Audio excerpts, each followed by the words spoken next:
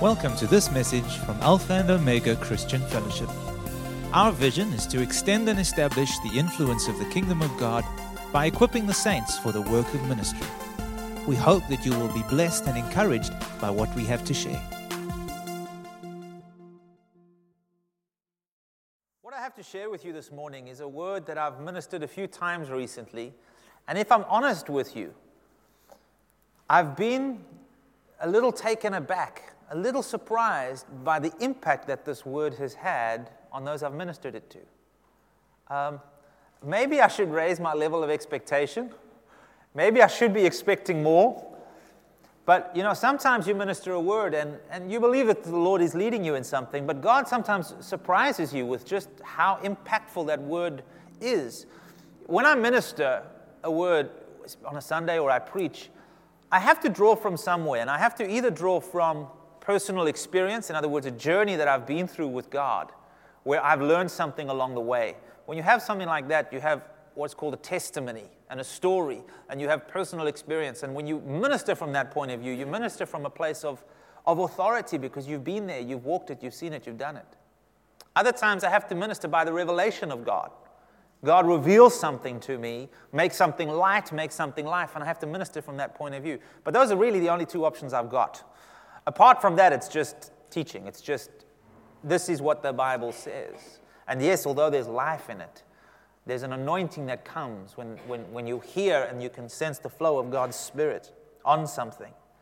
The past couple of weeks, I think 2 weeks ago, I spoke to you about the prevailing Word of God, about the importance of hearing God's voice, letting God set our perspective, seeing what it is that God is seeing, hearing what it is that God is saying, and speaking those words. We spoke about the power of the spoken word and releasing prophetic words that we receive in our hearts by the revelation of God. Do you remember that?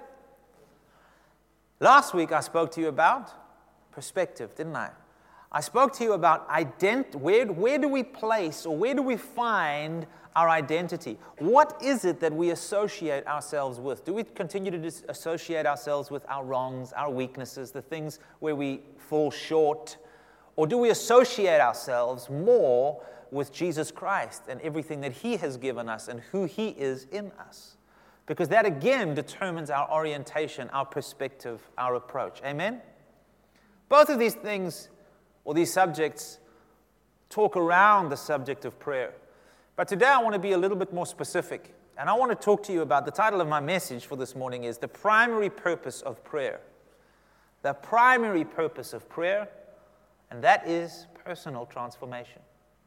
So we're going to look a little bit at what this means today. I'm going to spend a bit of time talking about that. And then at the end I'm going to share with you how this became, in a new way and a different way, very real to me. I think if I had to say that to you, you'd all nod your heads. Yes, the primary purpose of prayer is transformation. It's personal transformation into the likeness of Jesus Christ.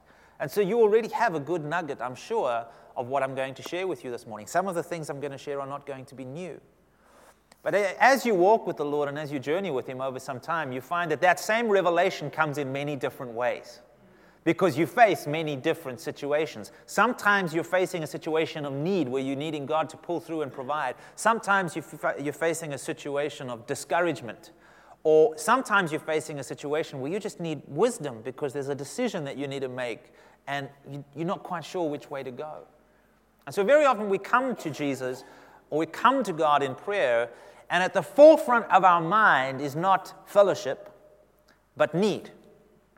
It is a need that needs to be met. And so we bring these things to God. Now, is there anything wrong with bringing our needs to the Lord? Of course not. God longs for us to do that. God desires that we come to Him as we are, and we expect of Him sustenance, whether that be spiritual, relational, emotional, provisional, in every way to come and help us to meet our needs. But what I want to start with is just understanding, and we're all going to nod to this and say, we understand that prayer is not about getting God to do what I want or getting God to do what I think He should do. And we all nod and we say, amen. Prayer is not about that.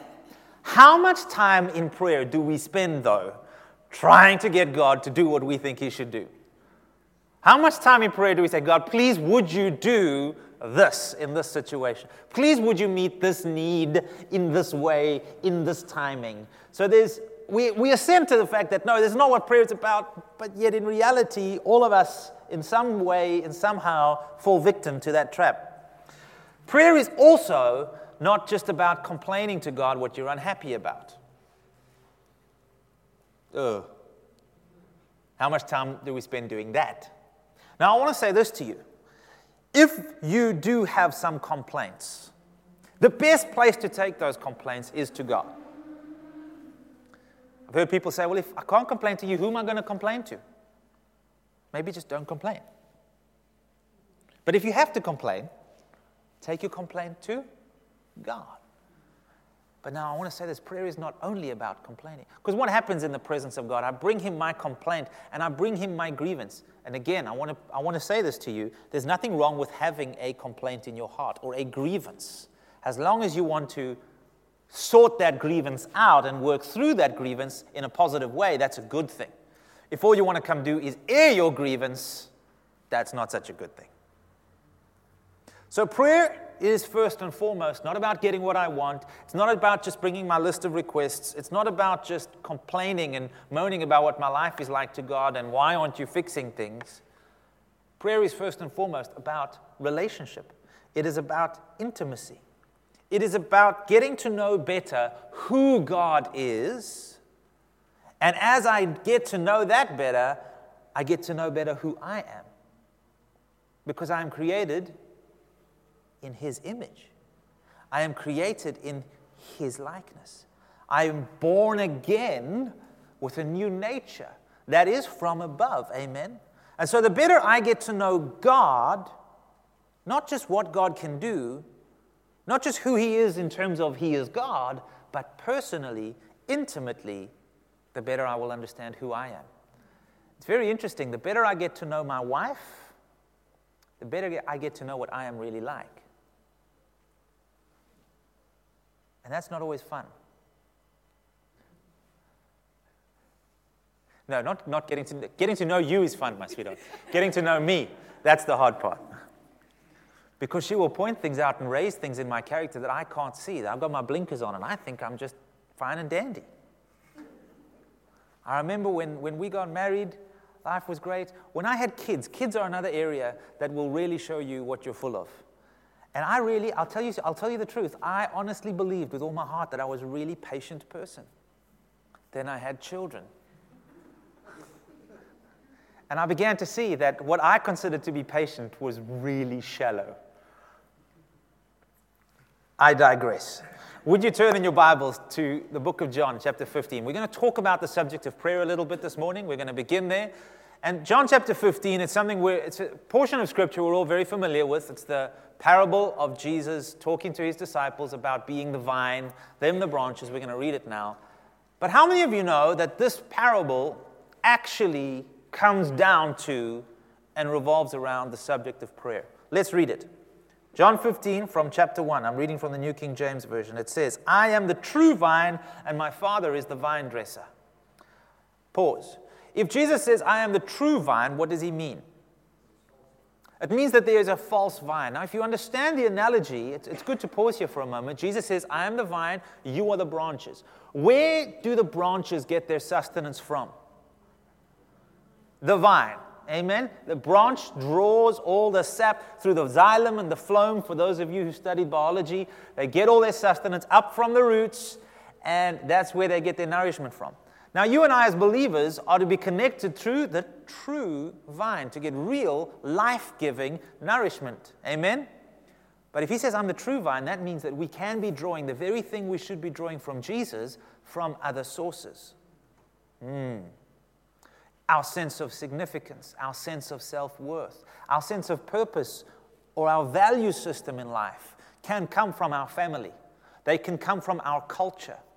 They can come from people around us, our peers, our friends. They can come from the workplace that we are in and the way that they do things. We can draw significance or values from all these things. But Jesus said, I am the true vine. I give the real stuff. Verse 2, every branch in me that does not bear fruit, he takes away. Again, I want to clarify this. the actual translation of that verse, you'll see it in your Bible, there's a mark, it says, or lifts up. And the picture that you have is this. A vine grows on? Sorry? Trellises, thank you. I was looking for the word because I didn't know what it was. A vine grows on trellises. And vines, if a vine is hanging on the floor, it's not going to produce anything. Its leaves are going to get all covered in dirt. It is connected to the vine, but it does not have what it needs to produce its best fruit. So Jesus is saying, if you are connected to me and you are lying in the dirt, I will lift you up. I will attach you once again to the trellis, clean off your leaves so that you have every opportunity to produce fruit. So what is Jesus' desire here? That we bear fruit, and he gets onto it a little bit later. He lifts up, and every branch that bears fruit, he prunes. Why? So that it may bear more fruit. So what is Jesus after here is fruit. And we're going to get onto what that fruit is. You are already clean because of the word which I have spoken to you. Abide in me, and I in you. As the branch cannot bear fruit of itself unless it abides in the vine, neither can you unless you abide in me. Now, this word abide is a really beautiful word. And I think the best analogy I can give is to say to you that you all understand the difference between a house and a home. A house is a building. It's a shell, but it's cold. There's no memories there. There's no emotion attached to it. But a home is more than just a building or a shell. It is a place of belonging. And we find home not so much in buildings, but we find home in relationships. Home is wherever family is. Home is wherever we are loved and welcomed, and we have a place where we know we belong. And when Jesus says, abide in me, a beautiful way of looking at that is saying, it's not just that I am in you and you in me, and somehow I'm your house and it's this cold structure. We are in Christ, and I live in you as if you're the temple, this cold temple. No, there's an abiding presence. There's a homeliness in our relationship with God, where we are familiar with one another, deeply acquainted with one another. That's what he's saying here. Abide in, make your home in me, and let me make my home and be comfortable in you. I am the vine, you are the branches. He who abides in me and I in him bears much fruit. So we see a clear principle here. If Jesus is abiding in us, and if he's at home in us and we are at home in his presence, what's going to happen naturally? Fruit. Fruit. He who abides in me and I in him bears much fruit. For without me, you can do nothing. Now, what does he mean by that? We can do a whole lot of things without Jesus. What does he mean? Nothing that bears eternal fruit. You see, folks, if we just look at our life with a temporal, earthly mindset, all we have is our 70 or whatever it is, and our life, our little span of time that we have in this earth. But if we have an eternal mindset, we will understand that everything we do in this life will echo into eternity.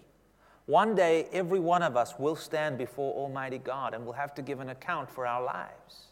One day, everything that we have done will be weighed in His scales, whether it attracts reward and blessing from Him or not. If it's just burned away, it's chaff. Jesus here is saying you can do nothing that holds any eternal significance, that brings with it any reward in the kingdom to come, without me.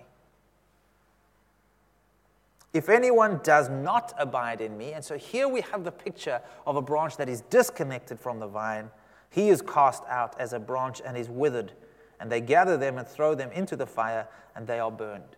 So, in other words, without that connection, there's no life. It's good for nothing except to be burned. But if you abide in me and my words abide in you, you will ask what you desire, and it will be done for you. He says, by this my Father is glorified, that you bear much fruit.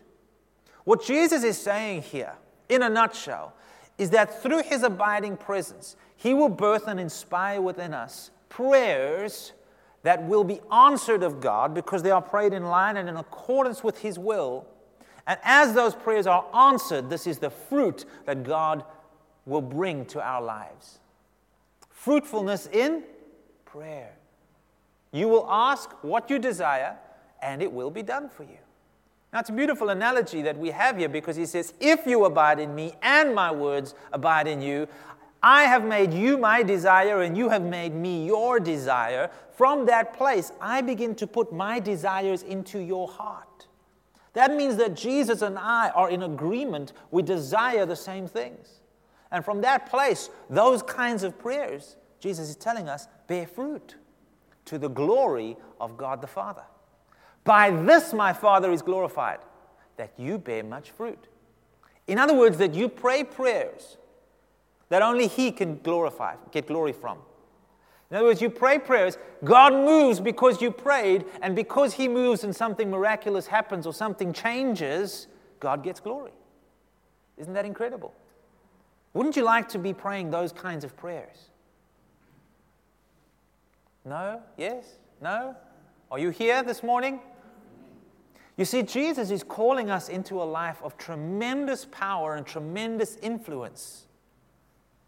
As we allow Him in His abiding presence to shape our desires, to shape our prayers, to match what it is that is on His heart. God desires for us to bear much fruit in prayer, but this fruit is clearly dependent upon our abiding in Him. The better we know Him, the better empowered we are to pray according to His will. You see, James chapter 4, verse 3 says this, you ask and do not receive because you ask amiss. You should ask a mister. Just putting it out there.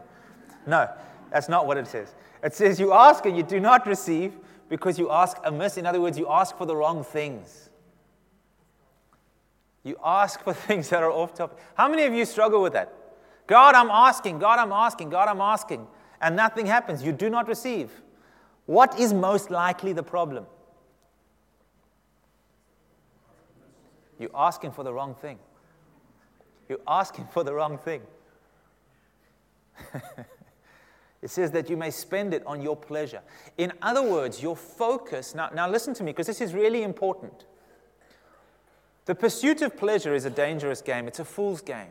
Because the pursuit of pleasure or comfort will always cause us to compromise the values of the kingdom of God. Living life in the kingdom, understanding, if you like the old analogy that we are warriors in a kingdom, a warrior is not focused on his comfort, but he is focused on the advancement of his mission. And what James is saying here is, you ask and you ask amiss because you are focused on your comfort. You are focused on your pleasure. You are focused on relief from whatever ails you or whatever it is that is coming against you that is making you feel uncomfortable or trying to drag you from your comfort zone. And very often, the very person trying to drag you, kicking and screaming from your comfort zone is God Himself. And so you're saying, God, I want more of you. And He's saying, come on then. And you're going, no, God, that's uncomfortable, but I want more of you in my comfort, please, Jesus. And Jesus is saying, I'm not there in your comfort. I'm not committed to your comfort. What I am committed to is the development of your character. I want to make you more like me. And I invite you on this journey. So come, take my hand. Let's go. Years ago, I had a vision in prayer. I was praying with Pastor Andreas. And it was a time of great decision for my wife and I. And I'll never forget, as I was praying, I had this vision of this road that was carved out. It was a farm road, perhaps. There were lots of trees in the background, fields on either side with tall grass. And there was this well-established road, sort of that a car could drive down, gravel. Beautiful road. And this is kind of everything I knew and everything I was used to. And as I was walking along this road, I saw Jesus, a figure that to me represented Jesus, and there was a little path, a little footpath, not well established, a narrow little road. And all He did was hold His hand out to me. And I remember taking my wife's hand and taking His hand, and together we walked down this path. And Jesus was calling me out of something that I knew, out of something I was familiar with, out of something I was comfortable with, down a new road. And here's the thing, I didn't know where that path was leading, but I trusted the one who was leading me. Amen? And so often in life, when it comes to this area of prayer, we want all the answers. We want to know the end from the beginning. The question is not, do we need to know the end? The question is, do we trust the one who does? And are we willing to go along with the journey? Philippians 2 verse 13, we read it a moment ago, says, "For it is God who works in you both to will and to do His good pleasure." Folks, following Jesus should never be a burden for us. Keeping His commandments should never feel to us like, oh, why is God trying to stop me from having all this fun? Because let's be honest, sin is fun, right? Am I the only one who knows this? Don't look at me with those holy faces. It's pleasurable to the flesh. It indulges the flesh, but it does no good for our spirit man, and it leads us astray because it is deceptive. It pleases in the present and leaves us shamed in the future. The Amplified Bible says it this way: "Not in your own strength, for it is God who is all the while effectually working in you, energizing and creating in you the power and desire both to will and to work for His good pleasure and sanctification and delight." Why do I read the scripture? It is so that we allow that process to happen and we don't end up in the place that James was talking about, where we're praying prayer after prayer after prayer, but nothing's getting answered because we're praying the wrong way. We're focused on our comfort and what we desire, rather than having the Lord God work in our hearts to give us what He desires. Not just the will, but also the grace to go along with it, and to take His hand, and to trust Him, and to follow Him. You see, there's this constant request, this constant invitation from the heart of God to us, which says, ask of me, seek me, knock. And we're going to read that scripture in a moment. But before we do, I want to ask you this question. He says, ask and seek and knock in expectation of what? Well, yes, not answers, doors opening. But Jesus actually tells us something very interesting in this portion of scripture. Let's get to it. Luke chapter 11, verse 9 to 13. "So I say to you, ask, and it will be given to you." Let's just think about that for a moment. Ask. Jesus, I ask. Father, I ask. Lord, I come. I ask. And the Bible says it will be given to you. Not it might be. Not it could be, depending on how you've lived this week. Not it will be, if you have enough faith. All He says is ask, and it will be given to you. What is it? Let's carry on. Seek, and you will find. Not might find, but you will find. Find what? Let's carry on. Knock, and it will be opened to you. For everyone who asks receives. How many people? That means you. Listen, look at me for a second. Many of us come to a place where we feel maybe I can't hear God's voice, or I'm struggling to hear God's voice. Maybe we feel because we're dealing with shame, or we're dealing with whatever it may be in our hearts, that maybe it's just not for me, or God is always speaking to you. And God's desire for you is to hear what it is that He is saying. Because it's His words that produce life and healing and restoration and mercy and forgiveness and cleanse our hearts afresh. He calls us to this. Everyone who asks receives, and he who seeks finds, and to him who knocks it will be opened. There's never going to be a time where we're knocking on the door of God and we're going to find He's out. Don't know where He's gone, but He ain't there. The light's on, but nobody's home. No, He's always there waiting. And here's the beautiful analogy. We read this scripture and it says, "Come to me, knock, because I long to open." And then we read in the book of Revelations, "You didn't come knock, so I come. Now I'm knocking at the door. Will you open and let me in?" It's as though that door of your heart is a significant space. That door of your heart, I want to say it again, is a significant space. Because it's that doorway of our heart, what we open ourselves up to, that determines what comes in and what comes out. And God's saying, knock at that door because I'm standing outside. I'm waiting for you. He said to Cain, sin waits at the door for you.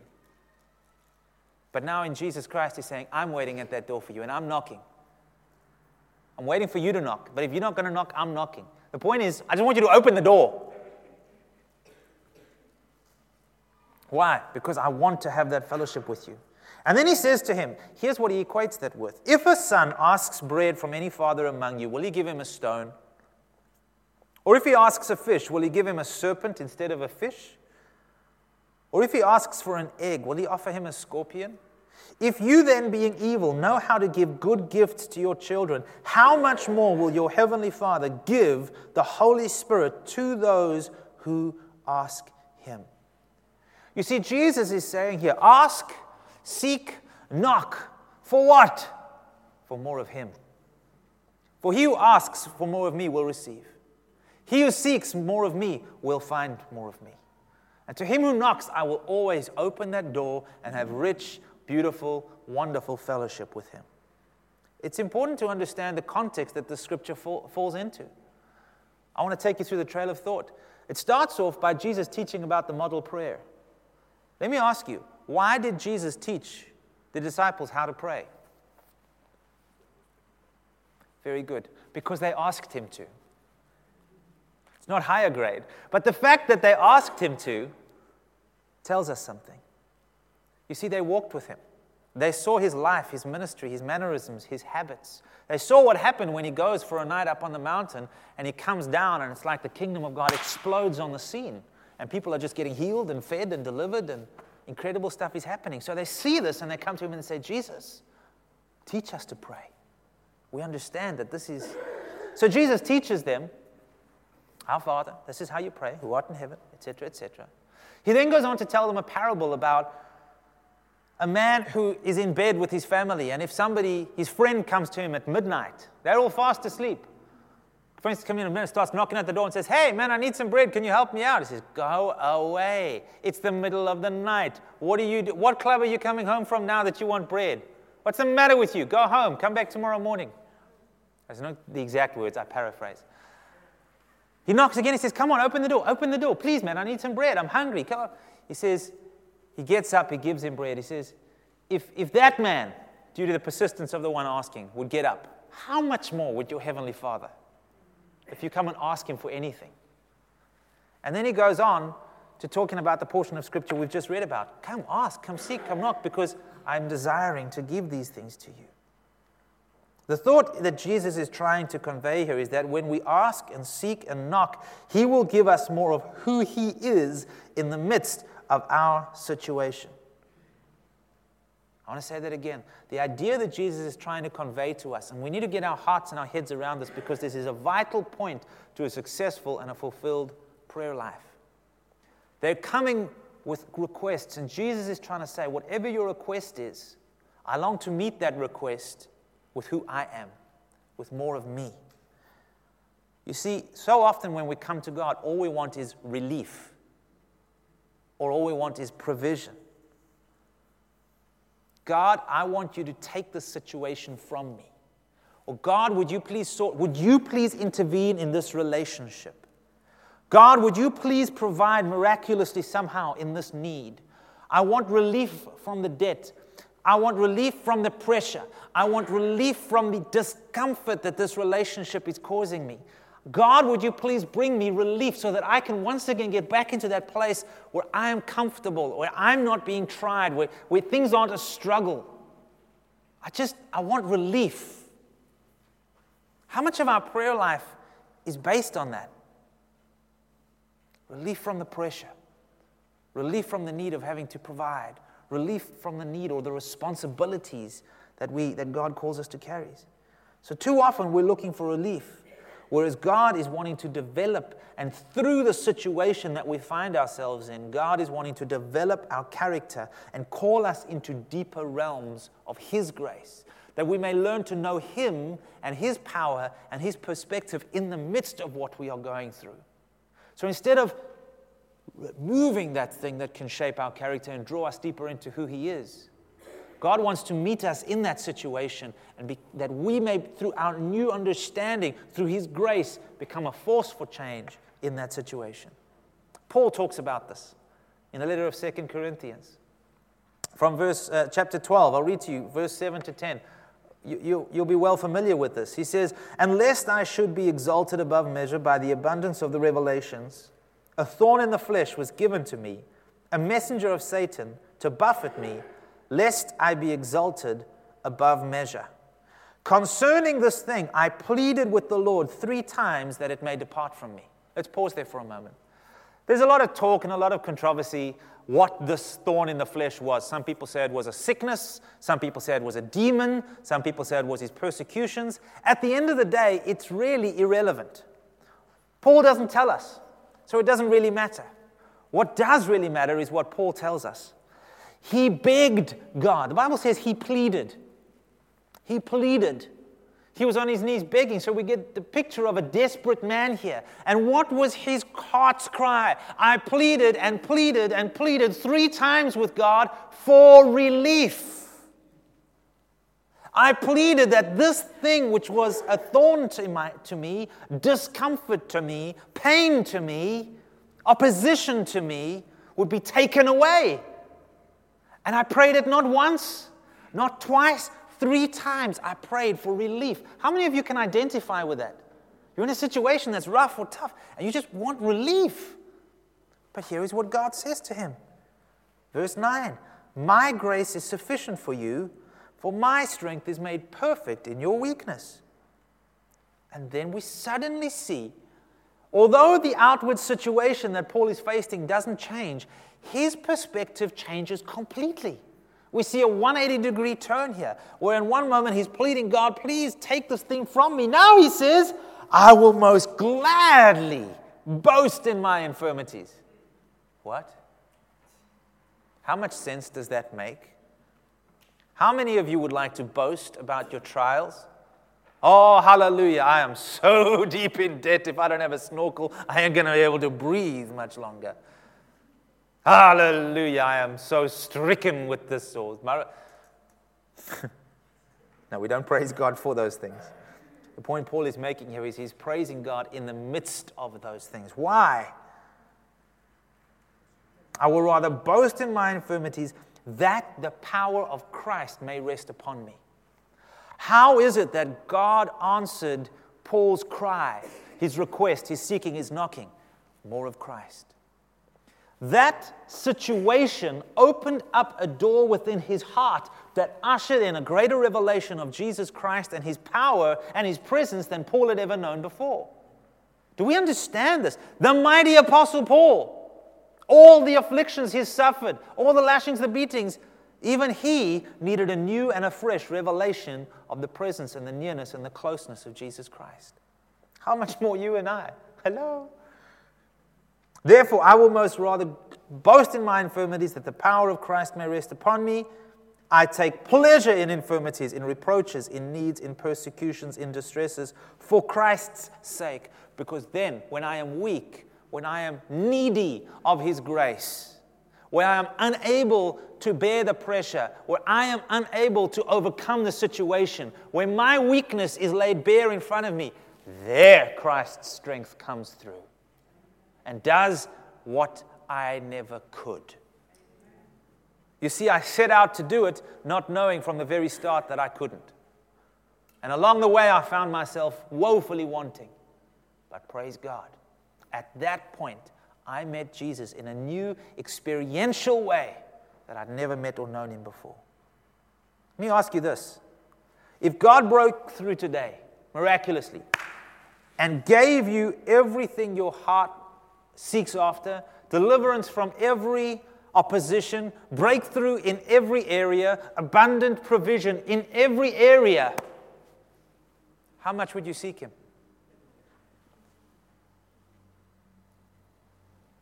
How desperate would you be? Oh, we'd be in love with Him for a little while, for sure. Oh, we'd be singing praises, for sure. Until the next thing came along.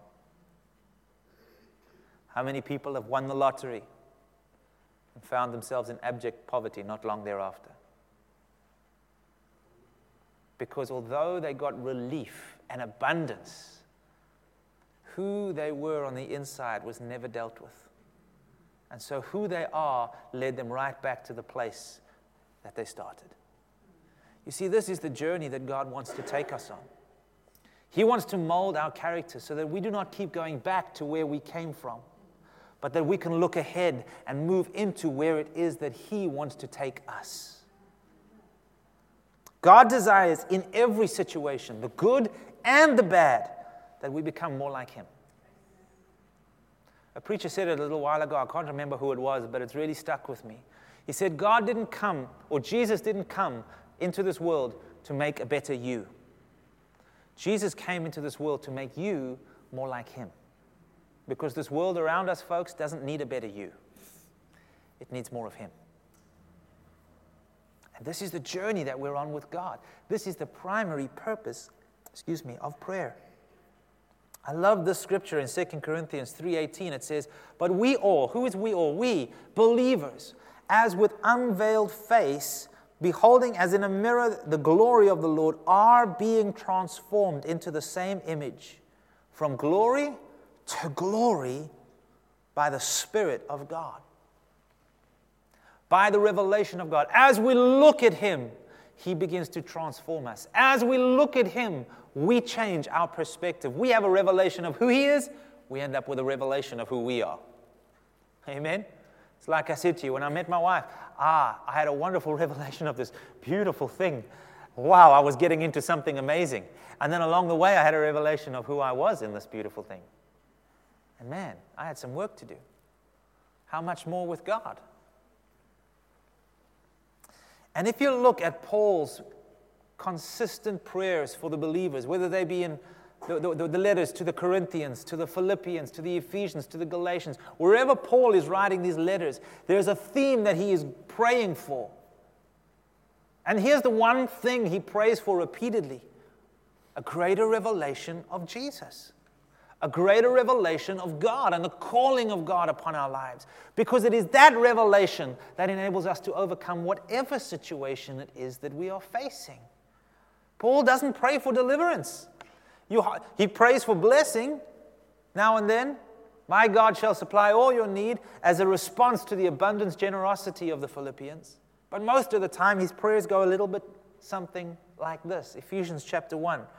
Verse 15 to 19, he says, therefore, after I heard of your faith in the Lord Jesus and your love for all the saints, I do not cease to give thanks for you, making mention of you in my prayers. And then he goes on to tell them what he prays for them. That the God of our Father, the God of our Lord Jesus Christ, the Father of glory, may give to you the spirit of wisdom and revelation in the knowledge of Him. He prays that the eyes of your understanding may be enlightened. A nice way to think of that is the eyes of your understanding, your perspective, may be breathed upon by the Spirit and the life of God. That your perspective would change. That you may know what is the hope of His calling upon your life. So you no longer live in frivolity, seeking comfort, seeking pleasure, seeking just to be relieved from all the stuff that's going on. But you understand that there is a call and a destiny on your life that Jesus is leading you into that requires personal transformation in order to bring itself to bear in the world around you. And what are the riches of the glory of His inheritance in the saints? And what is the exceeding greatness of His power towards us who believe? So in other words, He's calling them, He's praying, God, that they would know the calling that you've called them into, and that as they get a revelation of that calling, they would encounter and experience your grace and your power flowing in them and through them to walk out and live out that calling to the glory of God and to the growth and establishment of the kingdom of God. It is a beautiful picture that Paul says, that Paul prays. And we need to understand that this is the essence, the primary purpose of prayer in the life of the believer. Folks, until we are willing in that place of prayer to conform to the likeness of Christ, in our devotion and our intimacy with the Heavenly Father, we cannot hope to bring real or lasting change to the world around us.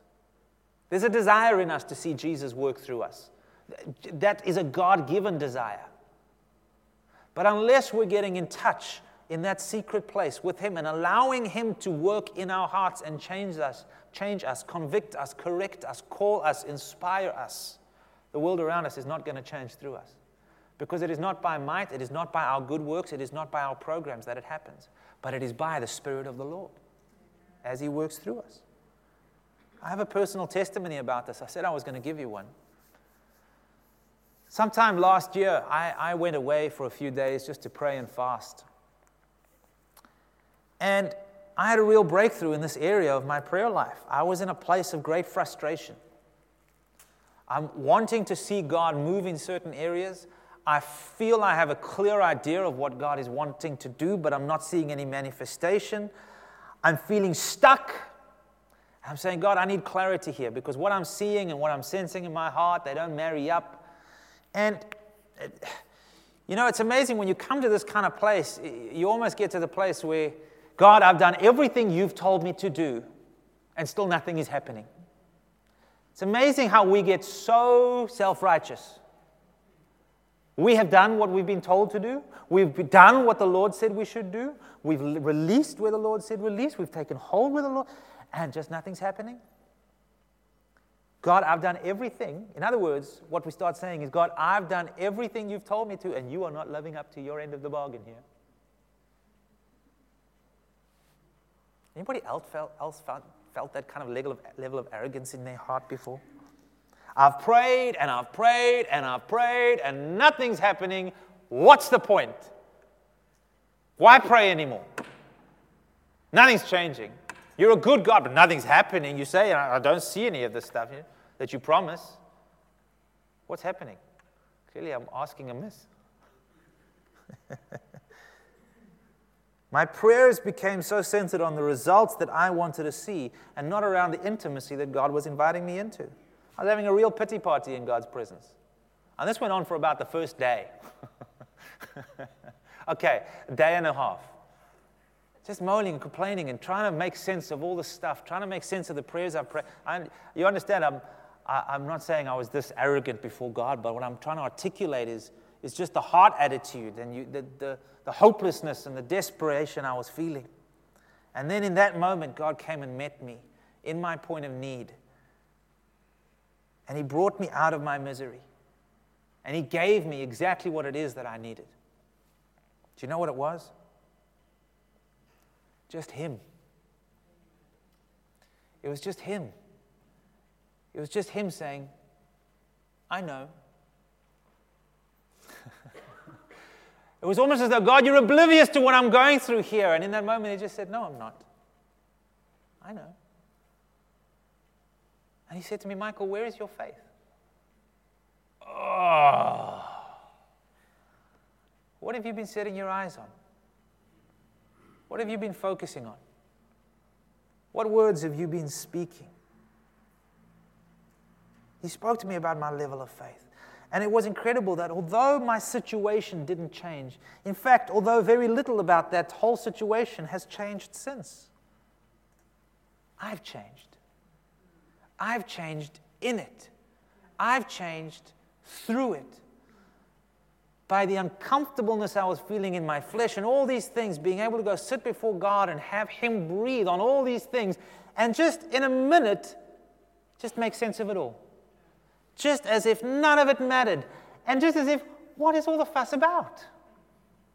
And then I look at it and I go, I don't know. I don't know what all the fuss is about. But there was fuss. And there was anxiety. And yet, just a little from God. And it's all gone. And it's all gone. Now I have peace. I have grace. He's working in me. I work from a place of rest. And I am learning, I say that word carefully, learning patience. There's one word Andreas keeps talking to me these days, Michael, patience. Time is your friend. Don't be in a hurry. I'm one of those people who identify more with Martha than with Mary. There are some people who identify with Mary. They love to just sit and be in the presence of God. I love to run around and do in the presence of God. That's just my natural instinct. Now, I have to discipline myself. I'm that sheep that God is talking about in Psalm 23. He maketh me to lie down.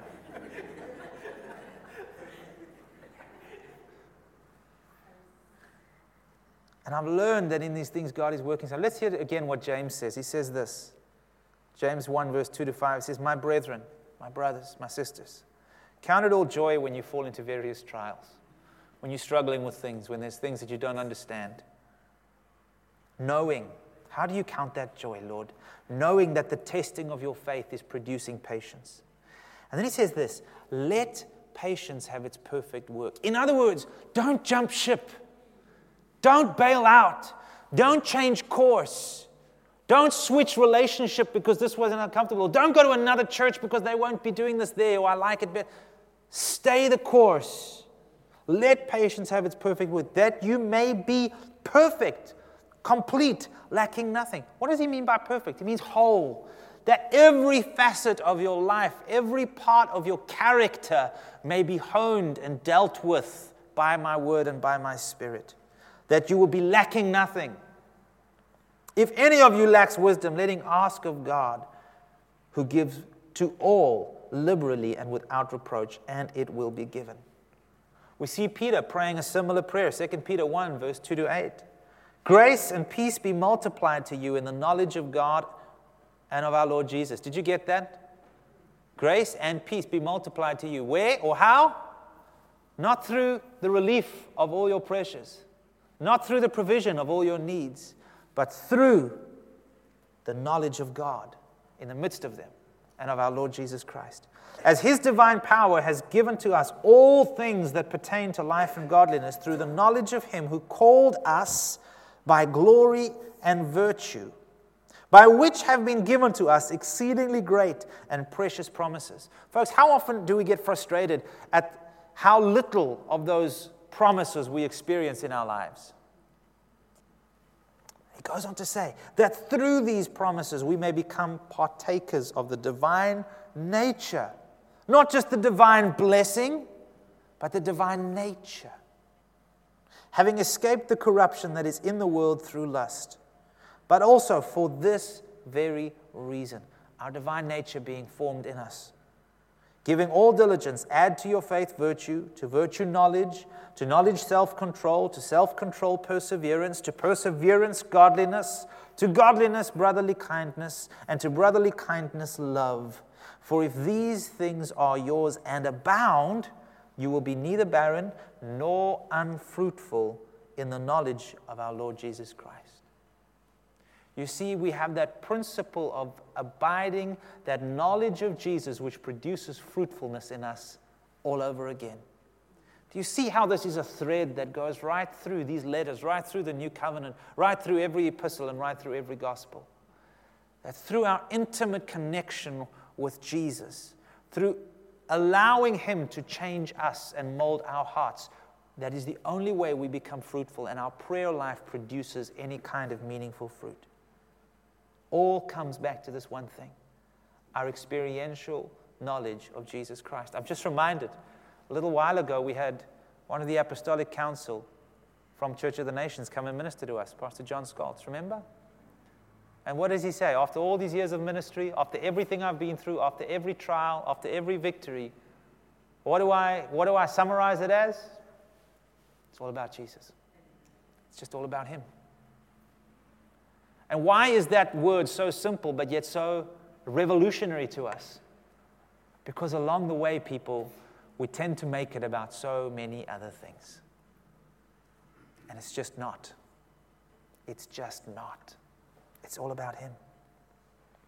From this place, prayer becomes a deep and a rich encounter with our God. It is something we look forward to. It is something we draw grace and strength from, not some kind of burden we have to meet or a meeting we have to go to.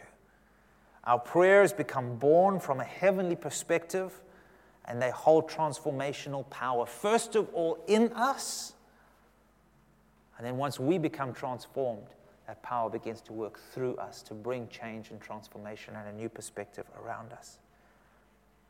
I believe God is calling us back to this place again and again. He says, I'm standing at the door, I'm knocking. please would you open? I want you to come seek me.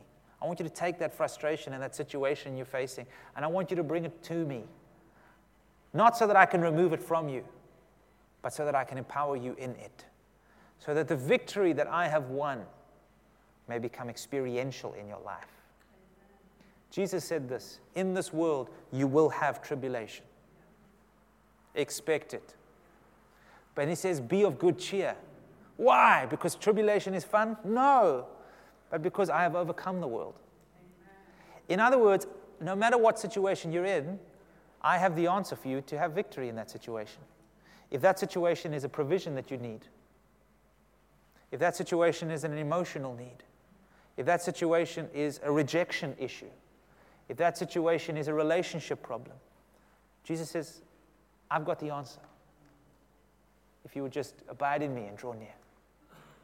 So folks, I want to ask you to stand with me this morning, and I want to pray some prayers over you.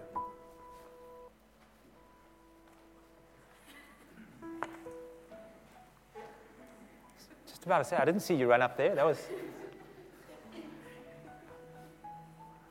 Rick is working some magic. I want to pray some prayers over you, just as the Spirit leads me this morning. I want to draw from some of the things that Paul prayed over the church. And in the same way, I just feel led this morning not to have an altar call, not to call people back to the door where the knocking is happening. But as a shepherd, I want to pray over you. The same kind of prayers that Paul prayed. And I want you to understand that as I pray these prayers, I pray them with full expectation that God will answer them.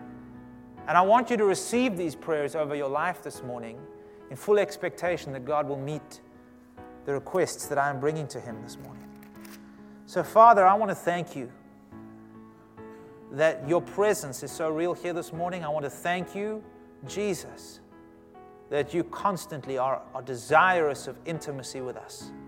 Thank you that you are the true vine, that you give us real life. You do not flatter us to deceive us, but you bring us into the truth and the reality of your kingdom and of your life.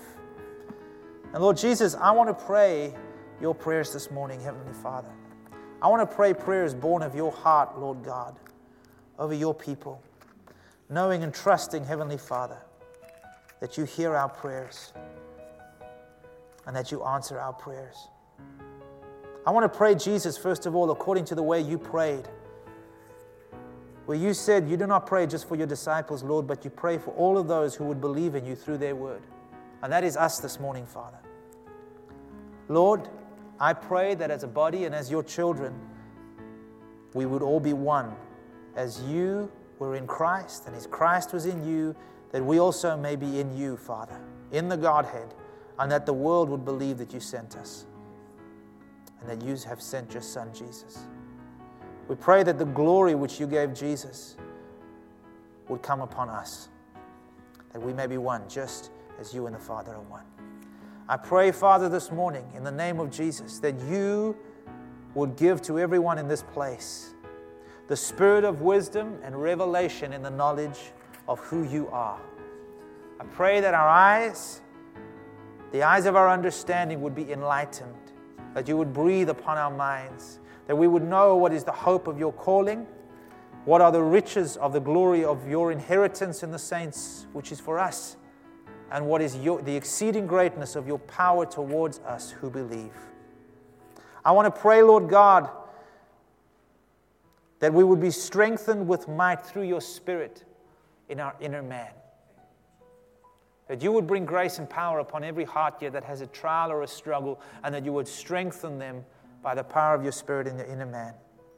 That you would dwell in their hearts, Lord Jesus, through faith, and that as they are rooted and grounded in your love, that each one would be able to comprehend what is the width and depth and length and height, to know the love of Christ, which passes all knowledge, that we, Father, that each one here today may be filled with all the fullness of God.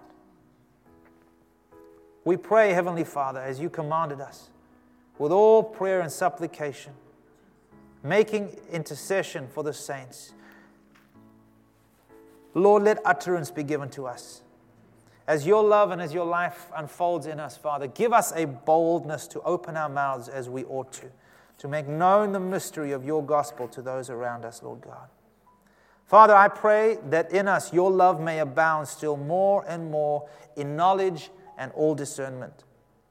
Pray, Lord God, that we would approve the things that are excellent, that we may be sincere and without offense until the day of Christ, being filled with the fruits of righteousness, which are by Christ Jesus, to the praise and to the glory of our God.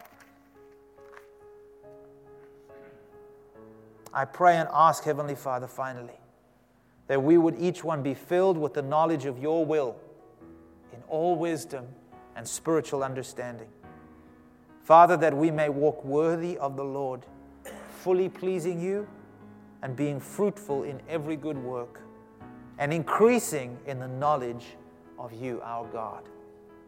Pray that we would be strengthened with all might according to your glorious power, with all patience and long-suffering with joy, that we would give you thanks, that we would return gratitude to you, who has made it possible for us to be partakers of your inheritance as saints in the light. Father, as I pray these prayers this morning, I thank you that I am simply echoing the desire of your heart for us.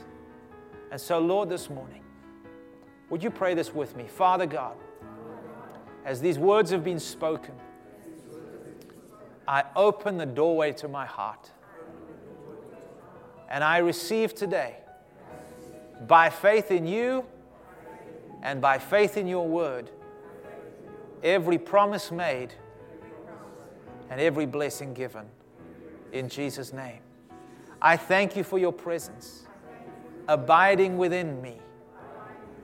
I ask, Father God, that you would stir my heart to draw nearer to you, that you would reveal yourself to me in ways that are unique to my heart and to my situation. Thank you for your grace, which is sufficient for me. Thank you that when I am weak, you are strong. Thank you that where I can't, you can. And thank you when I don't know, that you do. Thank you, Holy Spirit, for your abiding presence within me. In Jesus' name, amen. We hope that you've enjoyed this message. For additional resources and more information, come and visit us at alphaomega.org.za.